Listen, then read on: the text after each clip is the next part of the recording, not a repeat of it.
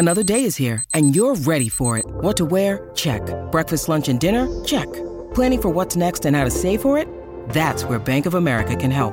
For your financial to-dos, Bank of America has experts ready to help get you closer to your goals. Get started at one of our local financial centers or 24/7 in our mobile banking app. Find a location near you at bankofamerica.com/talktous. What would you like the power to do?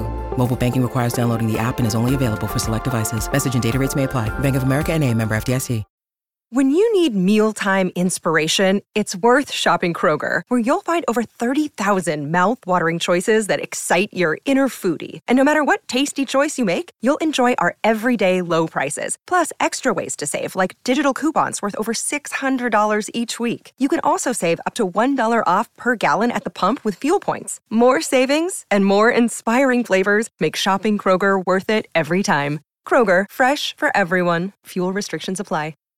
It's time to play like a Jet with your host, Scott Mason. Play like a Jet. What does that mean? Mekhi Becton, ladies and gentlemen. Human beings that large should not run as fast as Mekhi Becton did. And if you like people just abusing other humans, the Mekhi Becton tape is for you. Denzel Mims with another monster score of 70 yards. Quick pass to Crowder, trying to get him out of space. Slips a tackle, and there he goes. Crowder! It's a foot race, and Crowder is in there. A 69-yard touchdown. Takes a shot. Here's Corey Davis wide open. Davis still going, and he's in for the touchdown. Hill hit immediately when he got the handoff. You know that's the Q-inator. Oh my gosh. Listen, thank you. From the PlayLikeAJet.com digital studios, this is Play Like a Jet. My name is Scott Mason. You can follow me on Twitter at PlayLikeAJet1. And we are going to break down the film of Bryce Hall, who is more than likely, barring some sort of move that we're not anticipating, going to be the number one cornerback for the New York Jets in 2021. Wild because he didn't even play half a season in 2020, came off that injury, and obviously as a fifth-round pick going into year number 2, it's not ideal that he would be the number one corner, but it's looking that way. However, having said what I just said, there are some positives, quite a few of them in fact, that make you believe that Bryce Hall could have a really nice year number 2. So we're going to get into his film and then talk about projections for this season, and especially within the Robert Saleh, Jeff Ulbrich defense with our man Luke Grant, who of course does the film on our YouTube channel, Play Like a Jet, and is the co-host of the Play Like a Jet live show every Wednesday night at 7 o'clock on U Stadium with Clayton Smarslock. Luke, what's up, brother? Not too much, Scott. Looking forward to jumping into some Hall. He was a guy that I really liked pre-draft and was excited when they brought him in the 5th round in 2020. So looking forward to doing it. Camp just around the corner. Everything's about to heat up. Yeah, we both like Bryce Hall a lot, and I remember us having a conversation about what a steal he was in the 5th round, and it was kind of similar to what we've been saying about Hamza Nasruddin this offseason. He went in the 6th round, and there were projections that he could have gone as high as the 2nd round before that injury, the ACL. Bryce Hall, same thing. He had that really bad injury, and so he ends up dropping from what could have been the 2nd round all the way down to the 5th. And so let's get into why he was so highly touted, because I think that if you watch his 2020 tape, you see a lot of what you saw on the University of Virginia tape. And I want to start with his instincts. I'm not saying he's Darrelle Revis, but I think he has well above average instincts for a corner. Yeah, I definitely agree with you. When he was at Virginia, 2 things kind of stood out for me from on tape, and they translated last year as well. But the first thing you mentioned was the instincts. When he's playing in zone coverage, which allows you to play more with your eyes in the backfield, read and react to the quarterback and where he's looking with his eyes, he's terrific at that. Has really good feel for route concepts, understanding what the wide receiver is trying to do to him based on his leverage. So that football IQ and instincts are definitely off the charts. The other thing that jumped out to me when he was in college was just his length at the catch point.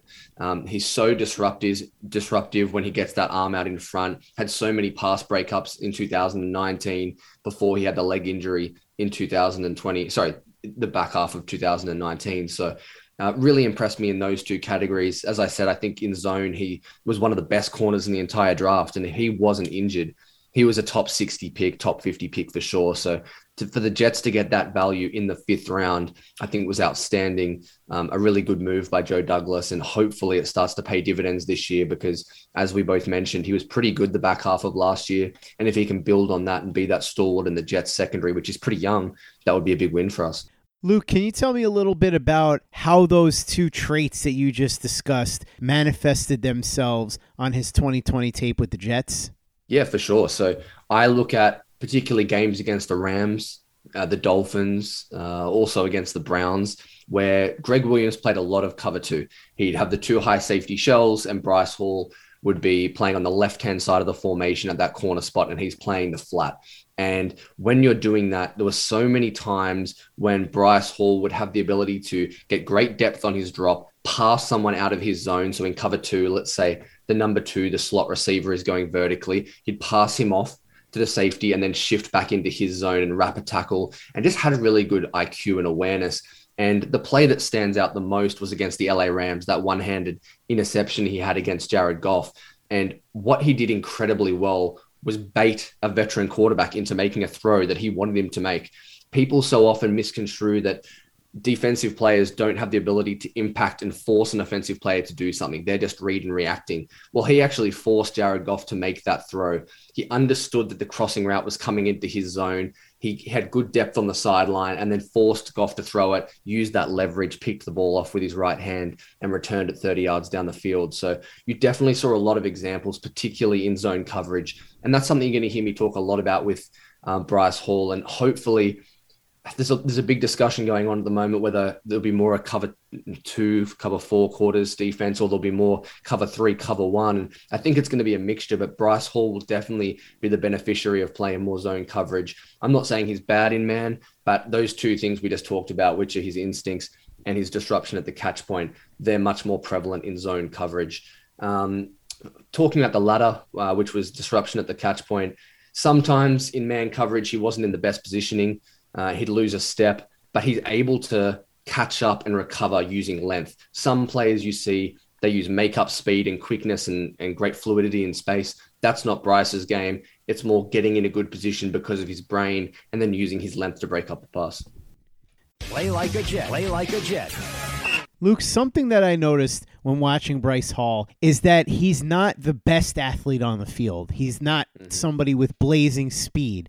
But as you said, the arm length, the instincts, and the physicality, you put all of that together, and I think that's what makes him an impressive corner. Plus, you get into his work ethic and everything that we talked about after the draft last year, and if you didn't listen to those shows, you can go ahead and find them in the archives. We did an entire show with a reporter who covers the Virginia Cavs, and he talked all about everything that Bryce Hall used to do in terms of preparation and work habits. But Luke, when you take those things into account and you look at his physicality, that's what really pops, right? Definitely. I want to echo what you said. And this is why I wasn't concerned about the leg injury coming out of college is Bryce Hall wasn't a guy that relied on speed and quickness. He wasn't someone who needs to be an elite athlete to have success because that's his skill set and that's what he does. It'd be like Deshaun Jackson having all these soft tissue injuries. That's a concern for him because his game's predicated around that. But with Bryce Hall, it's football intelligence, it's physicality. It's being able to put his nose down in the run game, blow up a wide receiver and get in the backfield for a screen. All of those kind of things. That's what you saw on tape. So that's why the leg injury wasn't a huge concern to me. And that was littered all over the tape. And I just can't wait to see how he's worked into this defense as hopefully the corner 1. And I have a few different pro comparisons that I see in his game, and I'm excited to see if they pan out in 2021. We're going to get into those pro comparisons in a little bit. But first, I want to ask you how you think that Bryce Hall is going to fit in this Robert Saleh, Jeff Ulbrich defense. What do you think they ultimately end up doing with him? And what do you foresee in terms of production out of him throughout the 2021 season in this new defense? So much of it is going to be based on what they do defensively. If it's going to be more of the 2 high or the single high looks, as I mentioned before, Scott. But I think he's going to play one side of the field a little bit like we saw out of Richard Sherman through his whole career, whether that's in cover 2 or cover 3, having his butt to the sideline, eyes in the backfield. That's where he's best. And I think Robert Saleh understands that that's where football's going. And that's also going to be the best way to utilize the entire cornerback, never mind just speaking on Bryce Hall. So I think he's going to play that one side of the field. He's going to be on the field every single snap as the best corner. I don't think there's going to be a debate there when the season comes to a conclusion. As far as expectations, look, I think he's a guy who can have 3, 4, 5 interceptions because of his ball skills and because of those vision and instincts that we keep talking about. He's not just a raw athlete that's going to try and mirror and match and try and break up a couple of passes. He's a guy who, if he's playing in zone and has his eyes in the backfield, he's going to make plays. He did it at Virginia. He picked off Danny Dimes a number of times when they played Duke. You saw it with that interception against Goff in 2020. He has the ball skills, he has the vision and that cerebral nature to his game. So I think my expectations for him is to get turnovers, because he is that guy. That's his profile, both athletically and mentally. If he can get 3 or 4 turnovers, interceptions, I think that would be a really good stepping stone to launch him into year 3. You mentioned before the NFL comparisons. Who do you have in mind for those? I think of James Bradbury, who signed with the Giants from Carolina last year. So a guy who plays really well in cover 2, some good things in cover 3 and 4 as well. He's 6'1", speaking about Bradbury now, 211 pounds. But he wasn't a blazer out of college either. I think he ran in the mid 4.5s, and his skill set, his athletic comparison, I think they're both really similar and comparable to Bryce Hall. And I think their skill sets match nicely. And if we can get similar production out of Bryce Hall and that career trajectory, which has just been improving year on year, getting better and better, playing within a good scheme, I think that would be really helpful. Even someone like Tre'Davious White, he's not as good an athlete as Tre'Davious White, but Buffalo played a lot of cover 4 traditionally a couple of years ago, and that's something we saw more out of Saleh in 2020. So if the Jets do that, Bryce Hall in off coverage, even though when a receiver goes vertical in cover 4, it's kind of more of a man look, he still has that ability in off. His back pedal's really smooth. So especially James Bradbury, he's a comp I like, but I think those guys who excel in zone and have an eye and knack for the football, they're who I see the most of Bryce Hall in. Let's talk a little bit now about specifics from the tape. I ask you about this every time we do one of these breakdowns, but any specific matchups that you saw that really stood out to you, either positively or negatively, involving Bryce Hall and some of the guys he was shadowing this past year? Yeah, there was some really nice snaps against the Los Angeles Chargers. I always have to pause when I go to say San Diego, but when he played the Chargers, Keenan Allen, Mike Williams had some really good reps against them. I tried to look at some of his man coverage because that's where I think he's a little more limited. And the thing that kept standing out to me when he was just losing to Mike Williams, for example, or to Keenan Allen in that game was his positioning was actually fantastic. He had nice outside leverage, or depending on what the defense was, he was in a good position. He just didn't get his head around quite in time, or he lost because of physicality at the stem of the route and he just wasn't quite ready and the receiver pushed off a little bit or something like that. He lacked a bit of that nuance and that veteran savvy in man coverage. But it was pleasing to me against those, higher caliber receivers that he was still in good position. A couple of plays against the Rams, talking about cover 2, I already mentioned the Goff interception.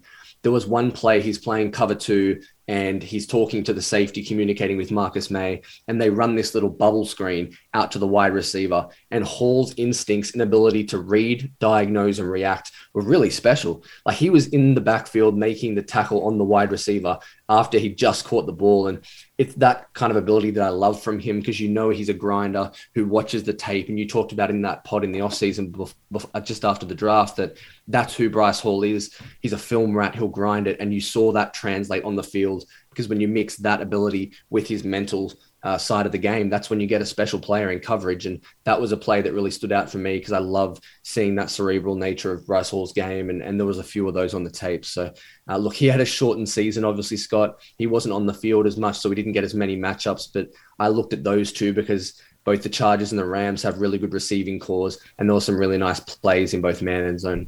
Luke, I mentioned earlier that most people believe that Bryce Hall will be the number 1 cornerback on this team.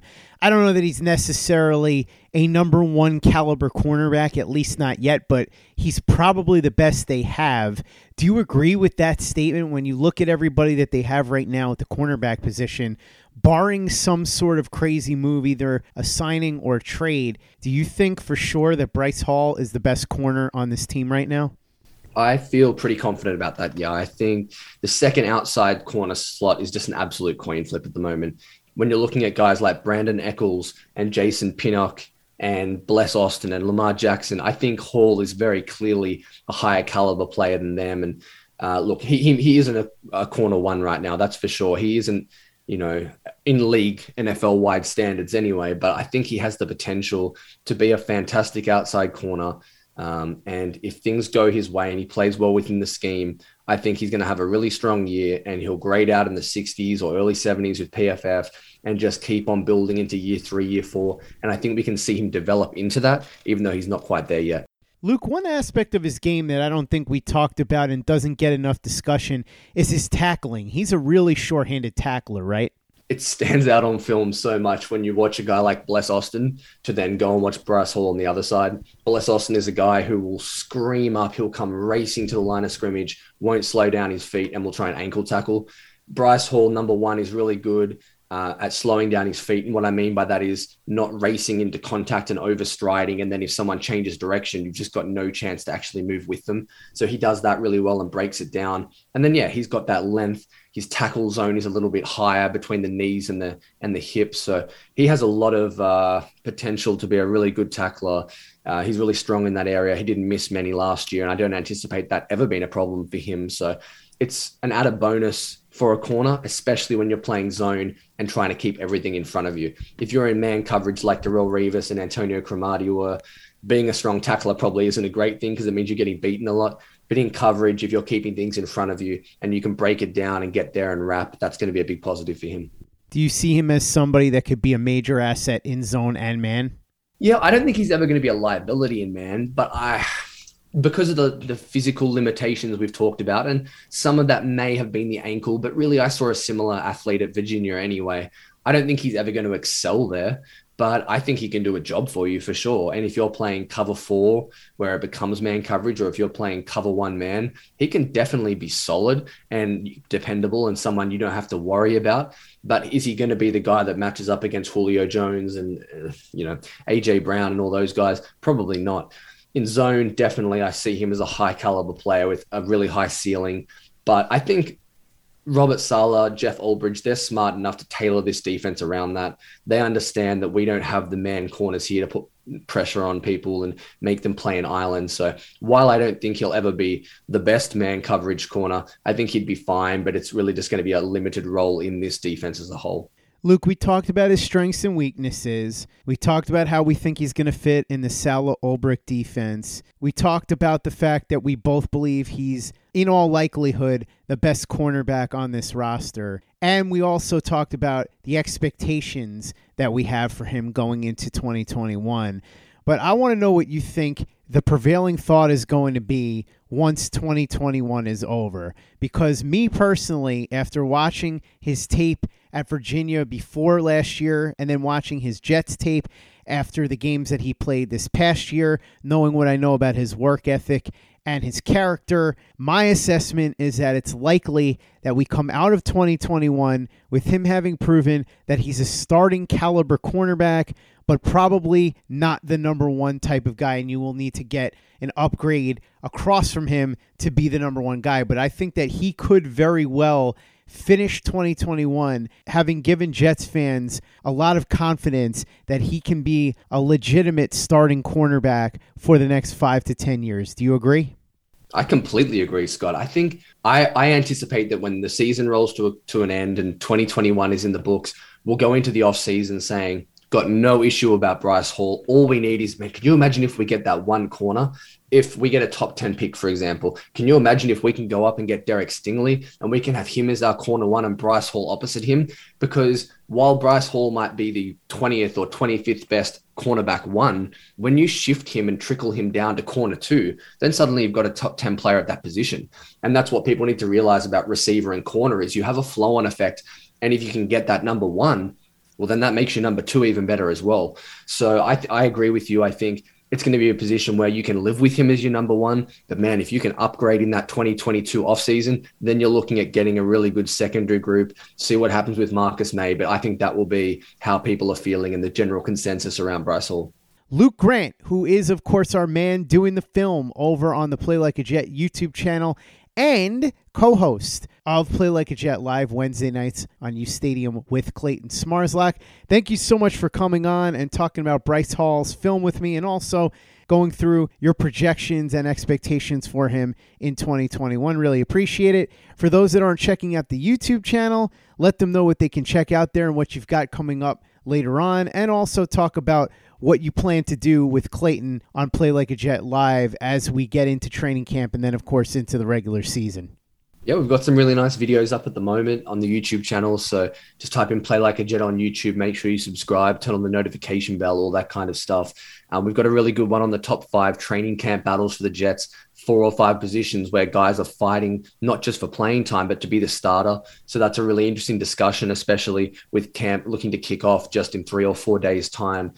We have some breakdowns on Mekhi Becton, Quinnen Williams, all the draft picks, and then shifting to Play Like a Jet live, just looking forward to breaking down and getting into the camp stuff, looking at who's performing, projections, and then turning our attention to preseason games, because within 3 or 4 weeks, we're going to have live reps and live bullets for the first time in, 7-8 months. And I can't wait for that. So Clay and I'll break that down every Wednesday night, 7:00 or sometimes 7:15. So make sure you're checking that out too.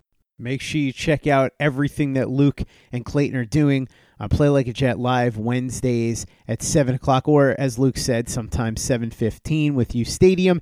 And, of course, subscribe to our YouTube channel if you haven't already, and watch all of Luke's film breakdowns.